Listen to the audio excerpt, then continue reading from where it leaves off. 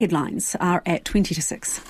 Ngā mihi, Evie. The White Ferns posted their highest one-day international total in 5 years when they reached 365 for 4 against Pakistan in the opening game of the series in Queenstown today. New Zealand has a winning record against the visitors in this format of the game, having lost just once in the previous 14 ODIs between the two sides. We're joined by sports reporter Felicity Reid.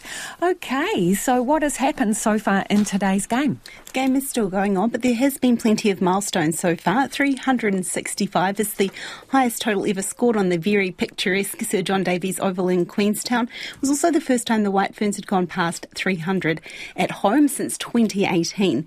In their chase just before I came into the studio, Pakistan were 138 for 3 off 34 overs.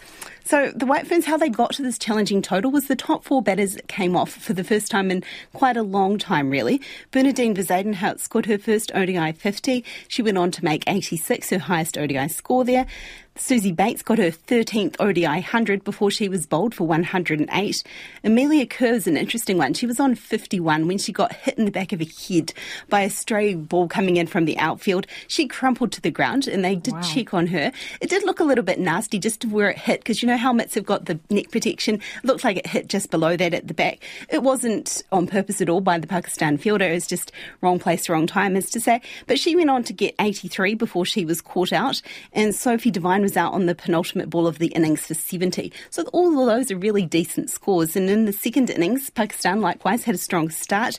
They had 110 on the board before they lost their first wicket. The White Ferns have managed to drag it back, that scoring rate. So it could be a little bit of a closer finish, but it's probably in the White Ferns' favour. OK, let's stay with cricket then. The Black Caps are proving to be popular ahead of the start of their home summer this week. The Black Caps begin their action. First time we'll see them at home this summer against Bangladesh in the ODI series starting in Dunedin on Sunday, but it's actually the Test series against Australia which is proving to be the big draw card. The Test against the World Test champions starts on February 29th. It's at the Basin Reserve, and day 3 of that Test is reportedly already sold out.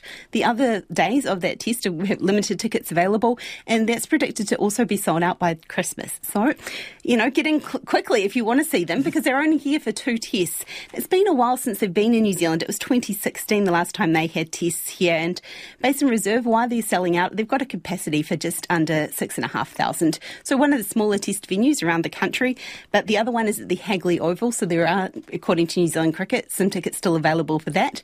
But the reason why this is selling out is that there's several hundred Australian fans wanting to make their way across to New Zealand.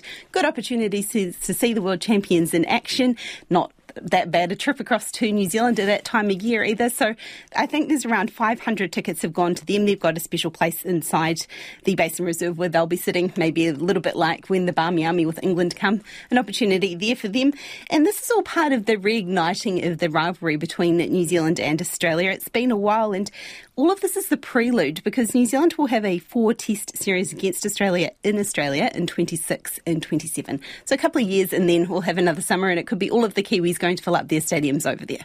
Thank you, Felicity. Felicity Reid there with sport. The government's pulling the handbrake on the speed limit